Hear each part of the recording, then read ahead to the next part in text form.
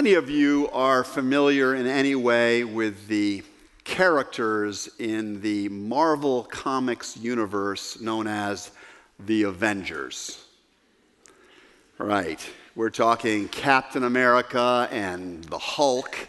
We're describing Iron Man and we're thinking of Spider-Man. We're talking about the Wasp and the Wolverine and Black Panther and Black Widow and a whole lot of other characters. When I was 15 years old and younger, I would save up my allowance and I would go down to the 5 and 10 cent store, Carousel it was called, and I would buy myself Marvel Comics magazines. And I would go home and I would read them with incredible joy. In fact, I would read them oftentimes at night when I was supposed to be asleep. I would be under the covers with a flashlight reading the stories of these Marvel comic book heroes. You can imagine that when they turned these comic books into major motion pictures, I was pretty excited. And I went to them, and I still go to all of them today. I just love those movies. Except for the last one I watched, one of the biggest ones I watched some time ago. Because by the end of that movie, I was simply devastated. The movie was called Avengers: Infinity War. Some of you maybe have seen it. The title gives away something important to know. It tells us that this is a storyline about a really big battle, about a really significant battle, a battle for all the cosmic marbles. And I use that term carefully because it really is about the battle for these 6 infinity stones, they're called. These objects of tremendous power, and if one person accumulates all 6 of the infinity stones, then they have a massive kind of authority to do anything they want in this universe. The story builds around the figure of a particular questor after those infinity stones. He is a man named Thanos, which I did some research on. I Googled it. It's a Greek word. It means literally the immortal. He is Thanos the immortal, a great big hulking figure. And if ever there was a blacklist character, a sort of stereotypical archetypal bad guy, Thanos is it. Thanos corrupts and co-ops and coerces people. He uses people, he abuses people. At one point, he lets his own beloved daughter fall to her death when he could have prevented it so that he can get the last of the infinity stones. And the end of the story, the very climax of the movie, has him possessing this 6th and final stone, and with it all of the authority to do whatever his heart chooses to do. And Thanos chooses to use all of that power to annihilate 1/2 of all of the sentient life in this universe. Just try and take that in. 1/2 of all sentient life in this universe destroyed. And we watch as this movie comes to a close, as some of these marvelous figures that we have come to know and love, people like Spider-Man himself and like Black Panther.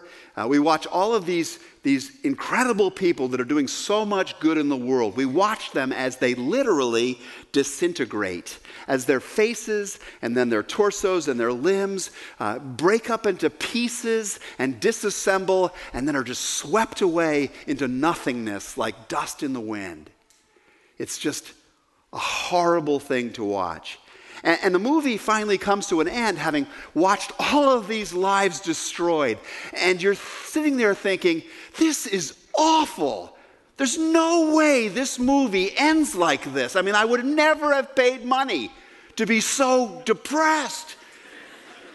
There's got to be more.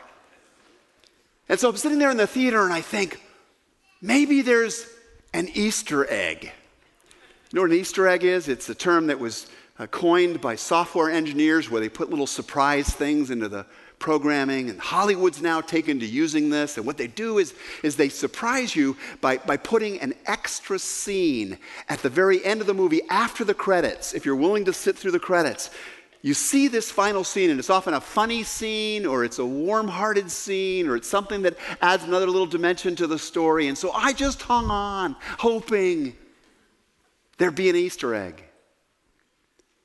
And there was.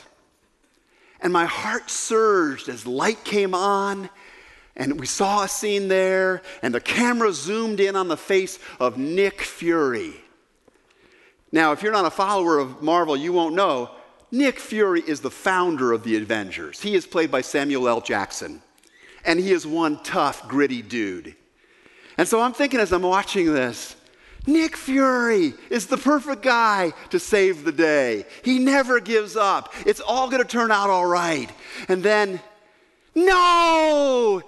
Nick Fury's breaking up now. He is beginning to disintegrate. I can't believe what I'm watching. And I see him, he's got this like communication device in his hand, and you see him looking quite panicked, and he's typing away at the device. And the very last thing to go, you see the arm dissolving, the very last thing to go is his thumb. And just before it vaporizes, he hits send. And the communicator clatters to the ground. And the screen fades to black. The hero is gone. Hope is lost. The Infinity War is over.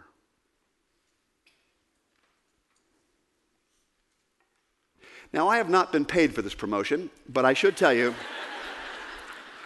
there is a reason I'm telling you this story.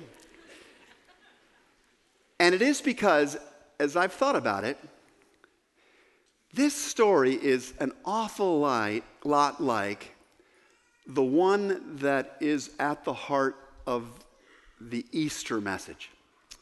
The one we have to understand before the Easter message will really come home to us and have its full impact. For thousands and thousands of years now, Christians have approached the season we call Lent, the ramp-up days towards the celebration of Easter, with a particular confession on their lips. That's a confession that actually gets recited on Ash Wednesday at the start of the season of Lent. And the confession is this: dust we are, and to dust we will return. It is the confession that as long as sin and death and the curse of these things have their sway, as long as they are left unaddressed, then sooner or later, everything disintegrates. Everything breaks down. It goes to dust again, just like in that movie.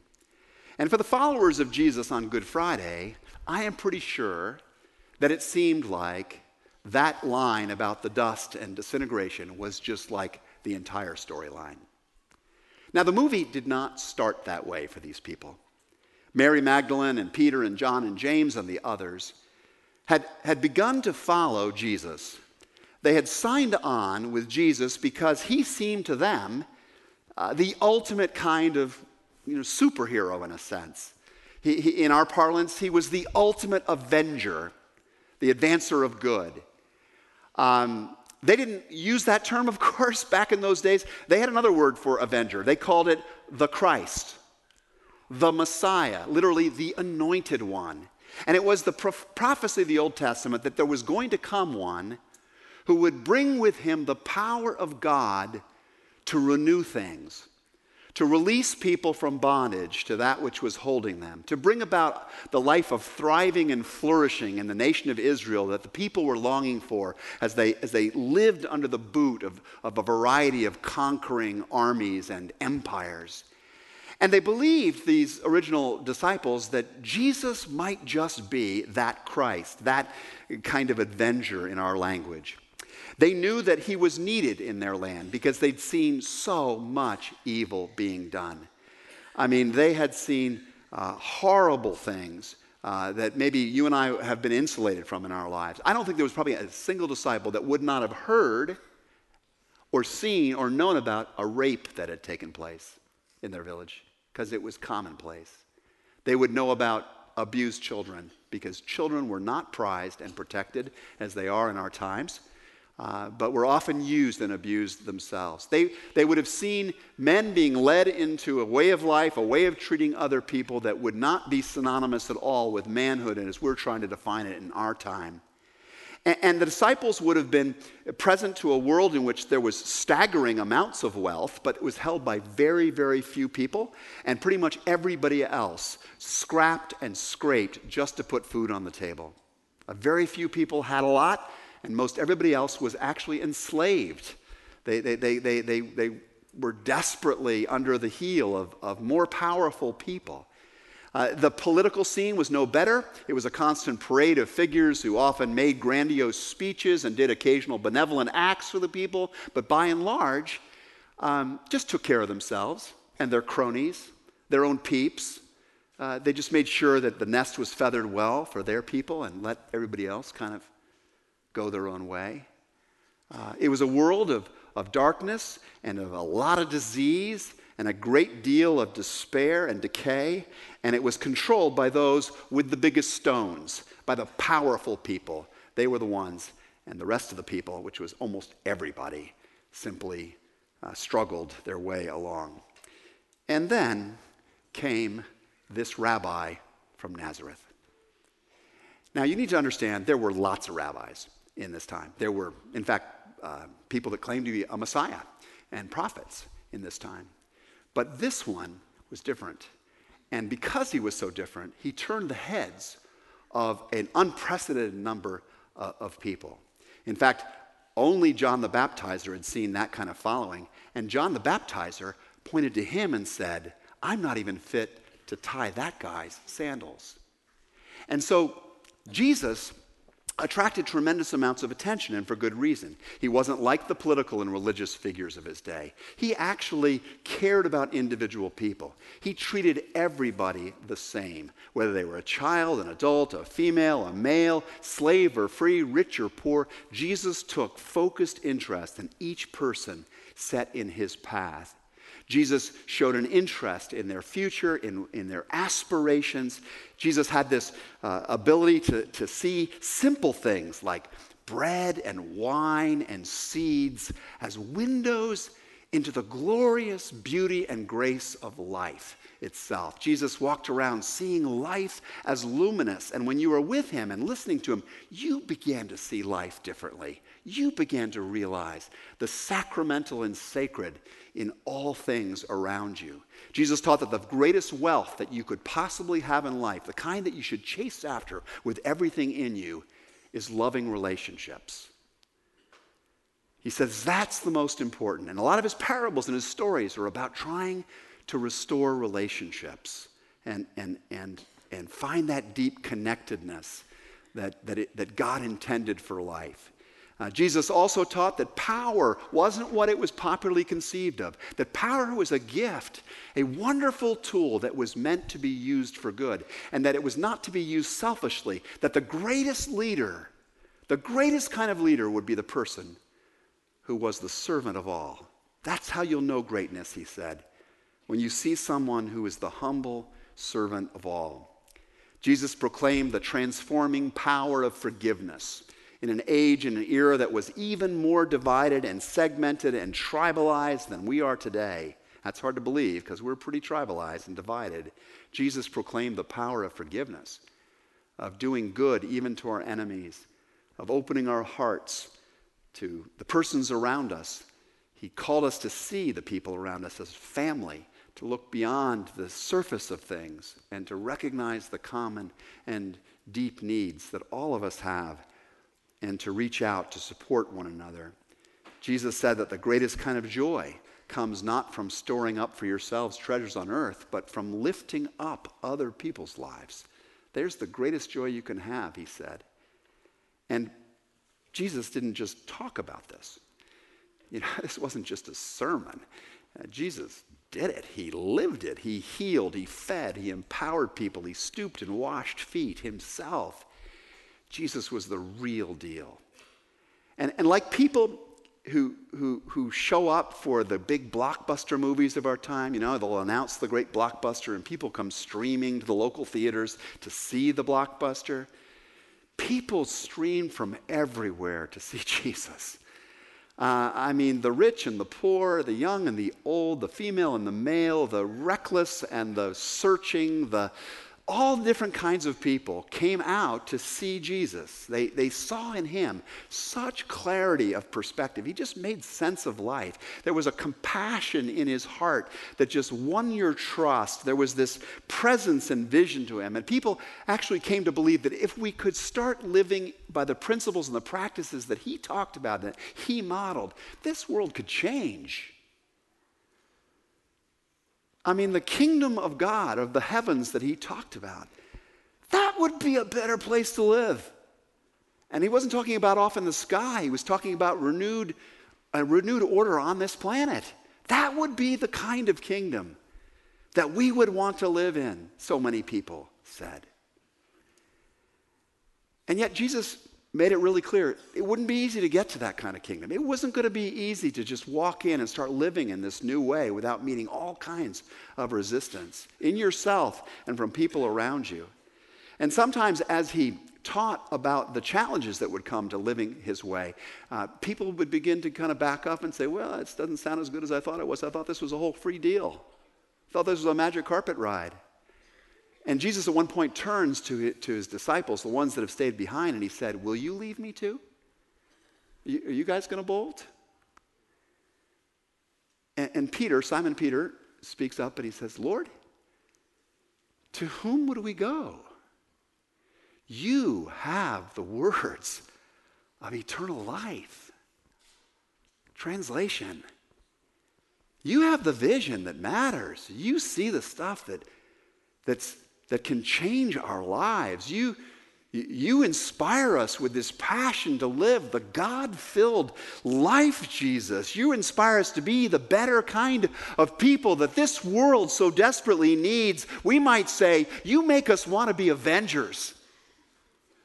You make us believe we could be. To whom else would we go?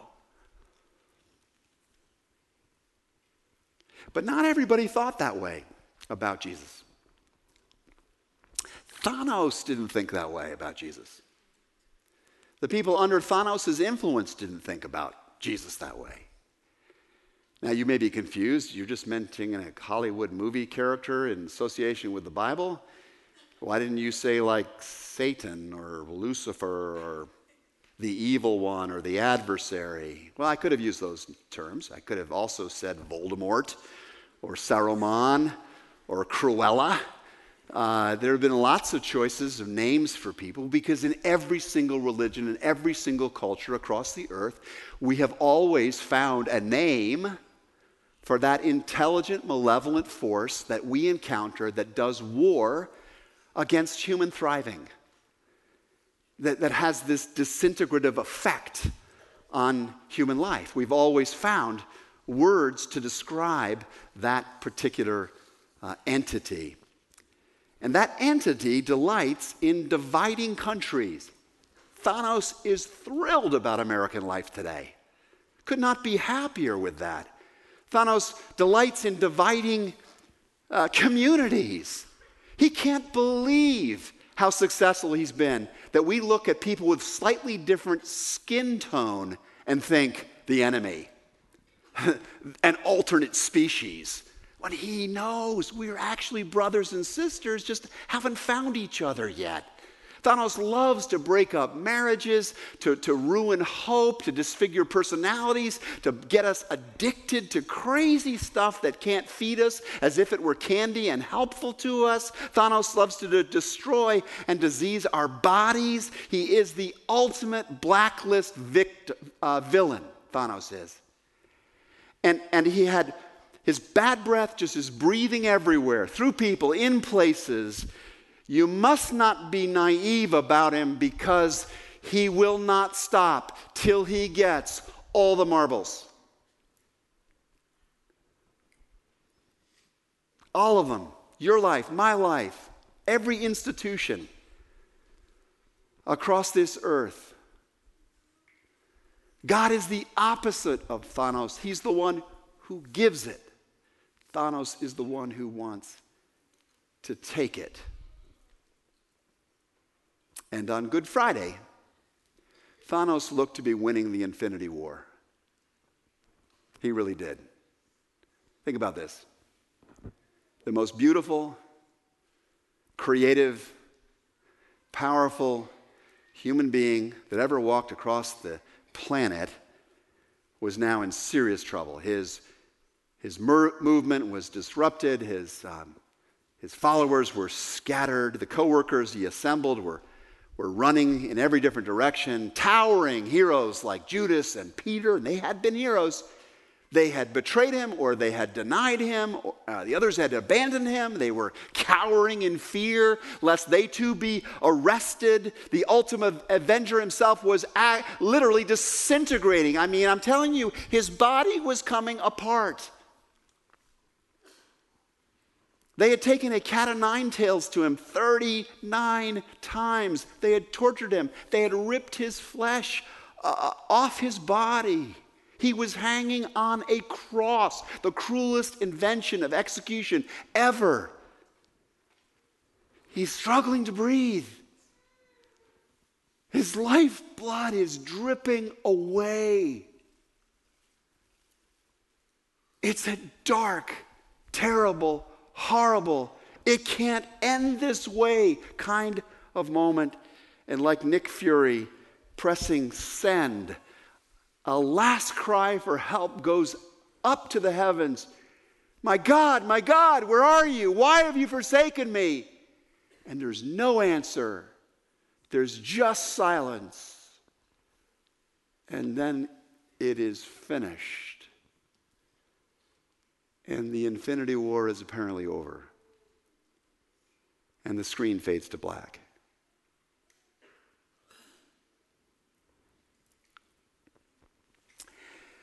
I know people, I talk to people probably every week who are living that movie in a sense. They are stuck on Friday. Their life is stuck, it feels, on Friday. That amazing loved one who was the center of their life, their companion has died. The medical diagnosis is catastrophic, maybe even terminal. I talked to a friend in this church this week who's undergoing tests, and it is looking like it's not going to be good. Maybe the love relationship that has brought joy has slowly withered and died away and now is gone, or the job is gone, or the dream for that child or for yourself has disintegrated, or the political scene looks hopeless, or life feels meaningless or empty, lonely.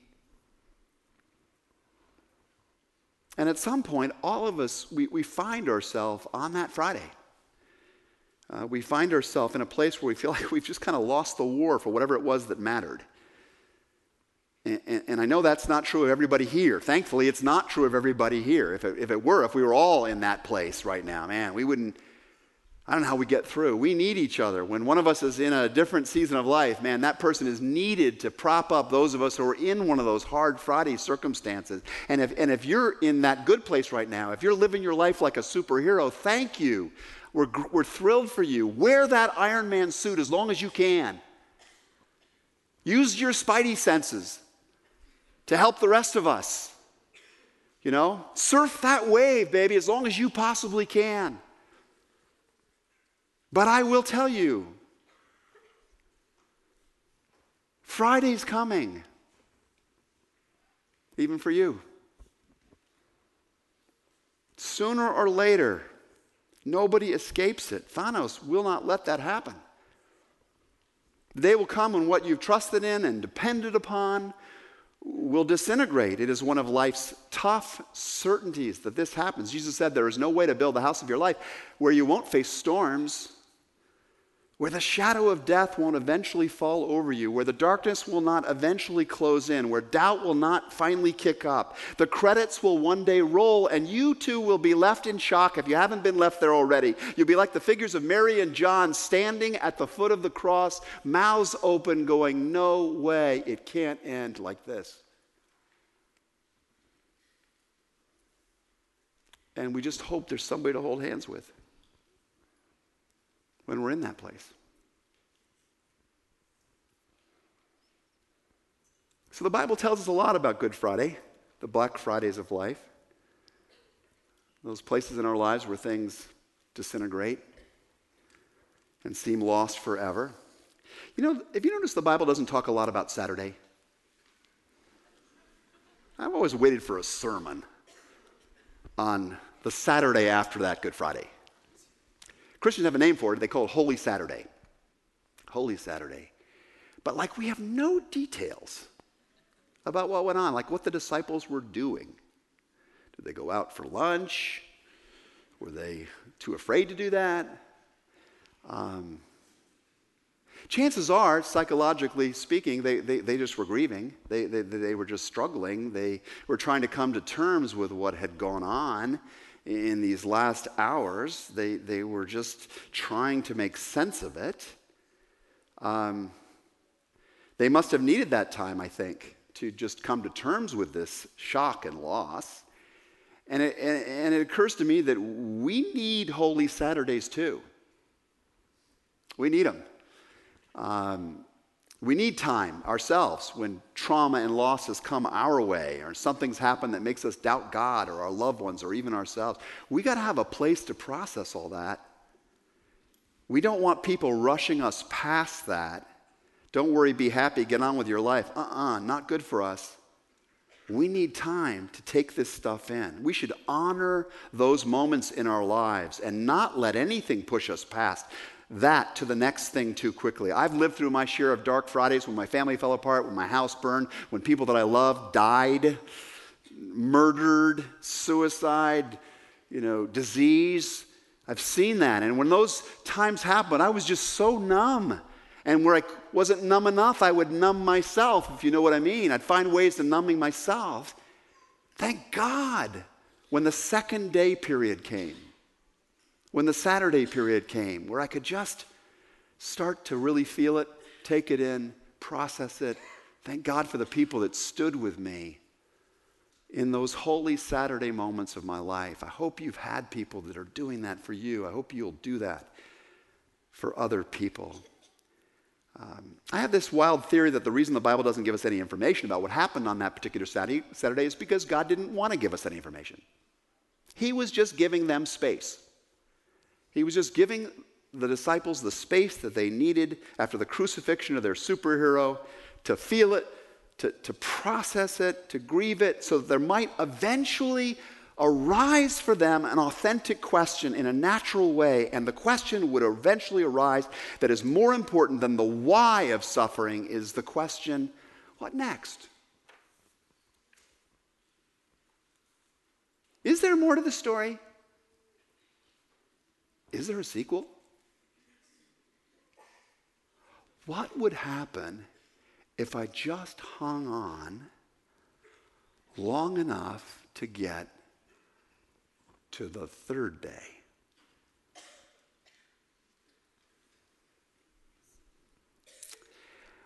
I had a great spring break this year because our youngest was home from college, and we went out to the movies together. We went to an Avenger movie. I saw the newest one. It's called Captain Marvel. Have you seen that one?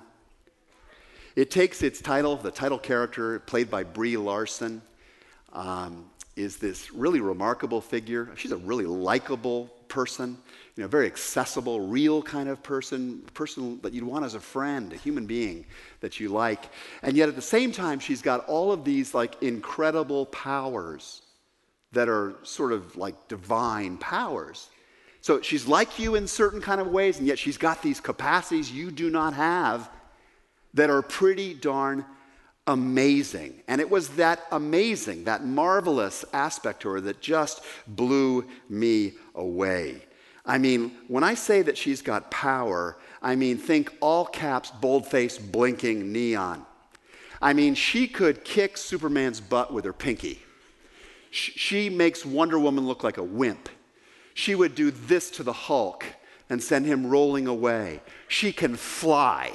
She has the power to channel energy. She can overcome death itself. She fires power rays from her hands that just obliterate evil. She is the most amazing, powerful superhero you have ever seen in any story or movie or book that you've ever encountered. She is properly named a marvel, a marvel. And I'm walking out of the theater that day, and my first thought is, how have I lived so long and never heard about her? I mean, wow. This woman changes the fortunes of any battle. I mean, as long as she is in the game and working, and she is so good and so full of integrity, as long as she is there, I mean, you're not going to really worry about the final outcome of things. It might be bad in the middle. You are going to be fine with what ultimately comes. And in fact, there is actually an Easter egg that happens at the end of her movie too. I stayed past the credits for this one also. Now I need to give you a spoiler alert. If you haven't seen the movie, you're going to want to go la la la la la la la la for this part. But the Easter egg surprise scene at the end of this movie takes you back to the earlier movie, Infinity War, to the end of the movie you never did actually see. When the remaining Avengers, the remaining disciples, are gathered privately together in worry and confusion, and suddenly things change, because it's only then you realize that last dissolving thumb of Nick Fury, when he hit that little button that said send, he was calling her.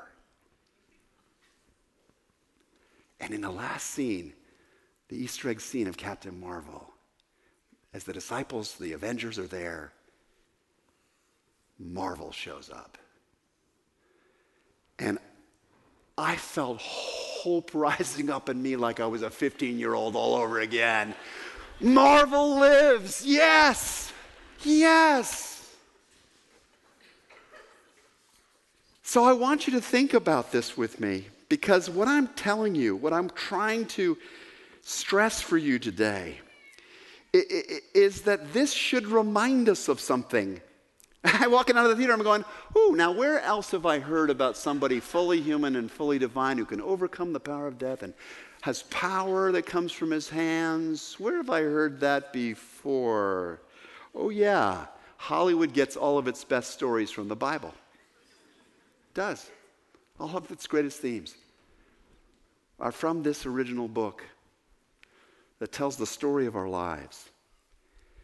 And so on Good Friday, the goodness of the world got dissolved for a moment in the face of evil's blacklist themes. On Holy Saturday, the mystery of the world sat brewing in the silence, just like that space some of us may be in today, just like that space between movies. But on the third day, the all-important sequel came. It happened. The ultimate avenger returned to defeat the power of sin, decay, death, disease, disintegration, and he displayed his power to do that by rising from the grave. Now here's the most important part. That ain't a movie. That is history. That is not wishful thinking. That is ultimate reality. How do I know that? Because a bunch of very real people, not expecting this outcome, showed up at the tomb and found an Easter egg they never expected. That huge stone that had been rolled into place over the mouth of that tomb to seal the dying body of the dead body of Jesus in for infinity, that big stone had somehow been rolled away. And when they looked inside and expected to see, of course, the disintegrating body of Jesus, what they found instead were these empty grave clothes. And the way it's described is as if they hadn't been disturbed. They just were empty. Like something had just moved through it, through the wrappings. An energy change, a plane change of some kind. And then Jesus is seen alive. Not just by Mary and some of the other women, and not just by the apostles and Peter, but by, as I said before, by a group of more than 500 people at one time, and lots of other subgroups in every life situation and circumstance and frame of mind. And they've all seen this same presence meeting them over a period of some 40 days. And it wasn't like they just had this sort of sense of his presence, or like a yawning, oh, that's interesting. It changed them. It altered them completely. It reformed their personality. It turned the Apostle Paul from a persecutor of the Christian church to the ultimate apostle of the Christian church. It turned Peter from a guy that wouldn't admit even knowing Jesus to a guy who's willing to go to a cross rather than deny that he knows Jesus. Do you get this? It turned them into avengers. This encounter and turned them into the most transformative influence for human flourishing this world had ever seen. And over the course of the generations that followed, a ripple of grace moved out from that empty tomb and created what we call Western civilization: hospitals, orphanages, schools, opportunity, equal rights, civil rights. All of it came out. The flow of power from those hands, until that power washed across this community one day and created this church. When I say this church, I'm not talking about the building. You could burn up the roof of this building. You could tear down the stones of this building. You'd still have a church. You're that church. You are the avengers. You are the people called by Jesus Christ for this time, for this place, for this hour of need. I understand that calling in general is a difficult thing sometimes to respond to, especially if it's a big calling. I think back, and I'll just close with this, to a conversation that Rick and Kay Warren, the founders of Saddleback Church, the author of The Purpose-Driven Life, had some time ago. As many of you will probably be aware, they very tragically lost their 27-year-old son. It was about as devastating a loss as a family can go through. And about a year after the tragedy, Rick was being interviewed, and he said, I've often been asked, how have you made it? Where have you found the strength to keep going in your pain? And I've often replied, the answer is